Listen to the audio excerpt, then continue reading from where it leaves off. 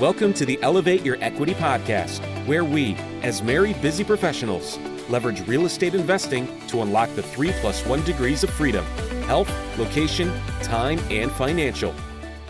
Hello, everyone, and welcome back to the Elevate Your Equity podcast. And today we're going to be recapping the incredible conversation that we had with Art Morrison III.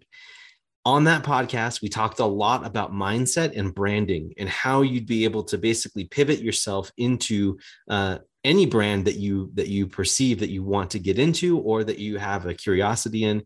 And there is no silver bullet here, but we have some takeaways and we want to kind of run through all those with you so we can walk through some of the gold nuggets together. The number one thing that I picked up from this conversation is that hunger and curiosity can change the entire trajectory of your life. Do what you can to find whatever that motivation is. And honestly, when talking with Art in there, he had given us his motivation, which was, he just said he wasn't going to lie. He said that it was money.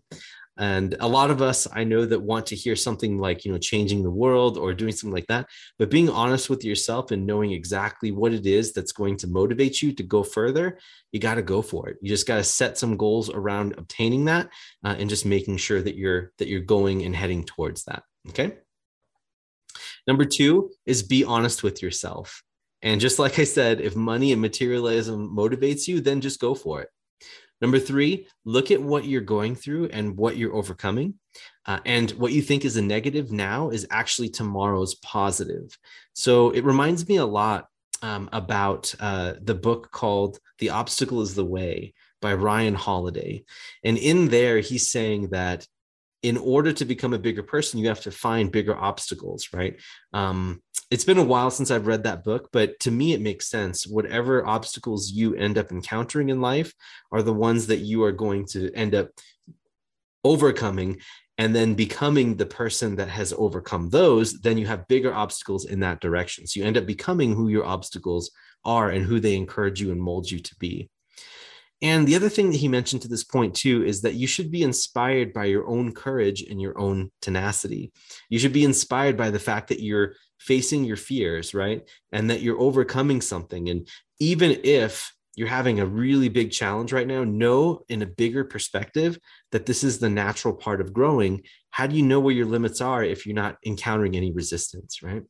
Right. Absolutely. And so he's honest with himself. He knows what he wants. And like you said, there's no point in beating around the bush in terms of trying to sugarcoat what you want. The goal is right in front of you. You just go for it. And so I really, really appreciate that honesty.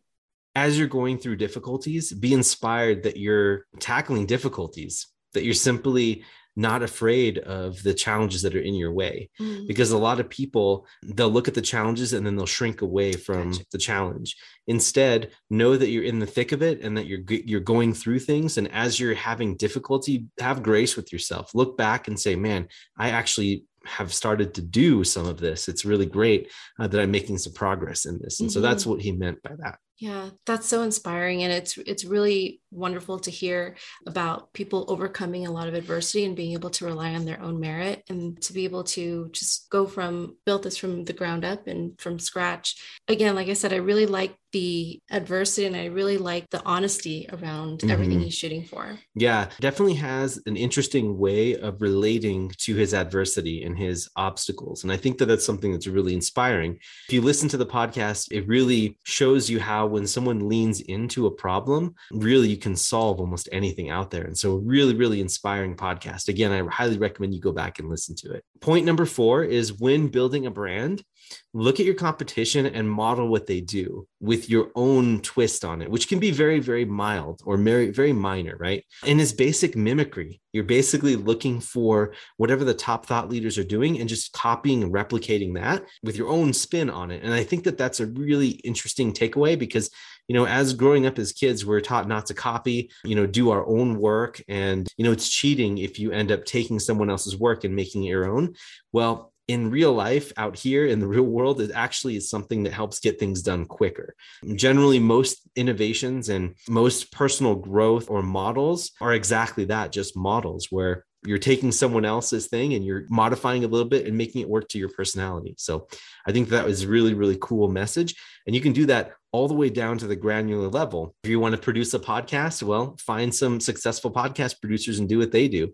If you're looking for a newsletter campaign, then go get some great newsletters and see what they do and put your own twist on it. So really great stuff there. Really good reminder. And it sounds like in turn too, it may feel like copying or mimicking, but because you're doing it, there's the originality there. Mm-hmm.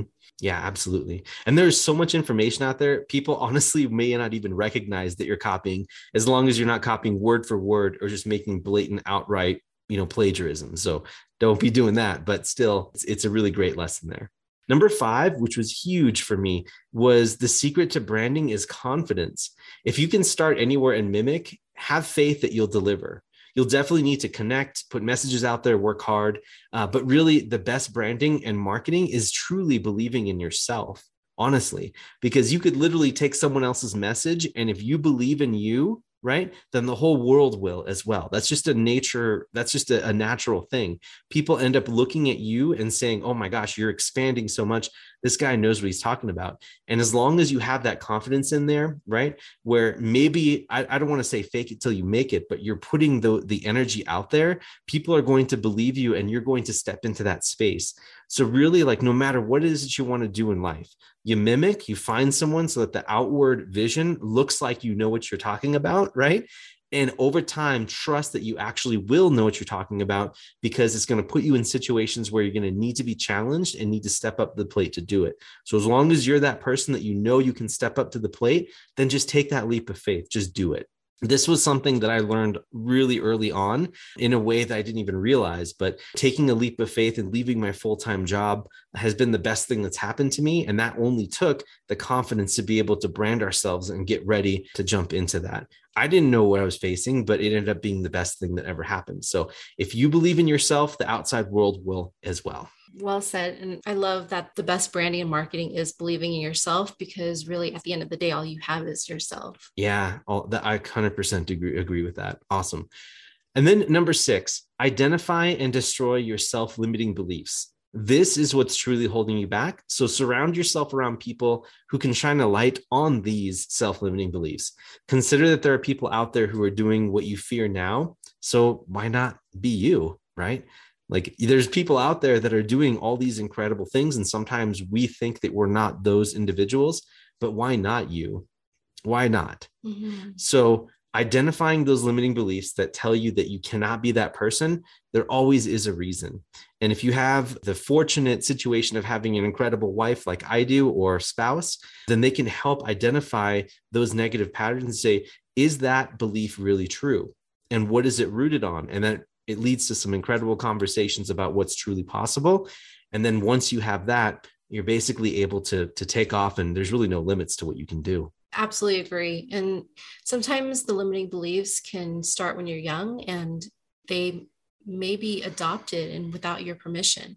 And so as you get older, it's really up to us to challenge what those are and to, read books, go to personal development classes, and really find that awareness around where those came from so that we can really interrupt those patterns. Yeah, one thing that I would add on to what Sophie said, which was great, is that you can read biographies of incredible people.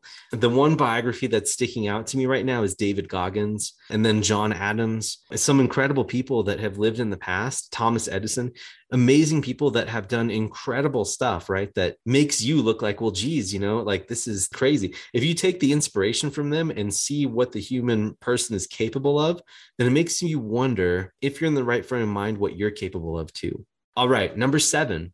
Do the next thing that comes to your mind that leads to your happiness personally, and then your success business-wise. Whatever the next thing that comes to your mind will end up happening after that.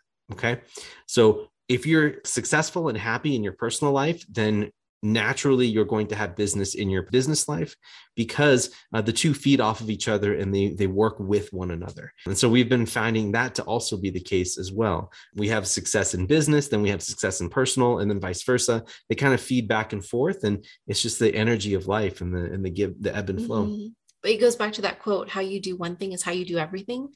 And it's really hard to compartmentalize who you are. And so, like Derek said, if you're happy in your personal life, then that success will ripple effect and go back and forth. And so I think going back to what you said earlier, being honest with yourself and making sure that you lean on your own experiences to help you move forward, that's probably going to help you be happier and create that foundation that will take you forward longer. Yeah, the sustainability piece is really big, and bringing that into the personal life and then having it feed into the business, vice versa. That's really what it's all about. Basically, like rewarding yourself, celebrating yourself, allowing yourself to rest, which I know that Sophie can tell me I need to do more often. That type of thing will really help out in both sides of the life, right? And so you got to make sure that you're balanced there to make sure that they're feeding each other and becoming a bigger person in general.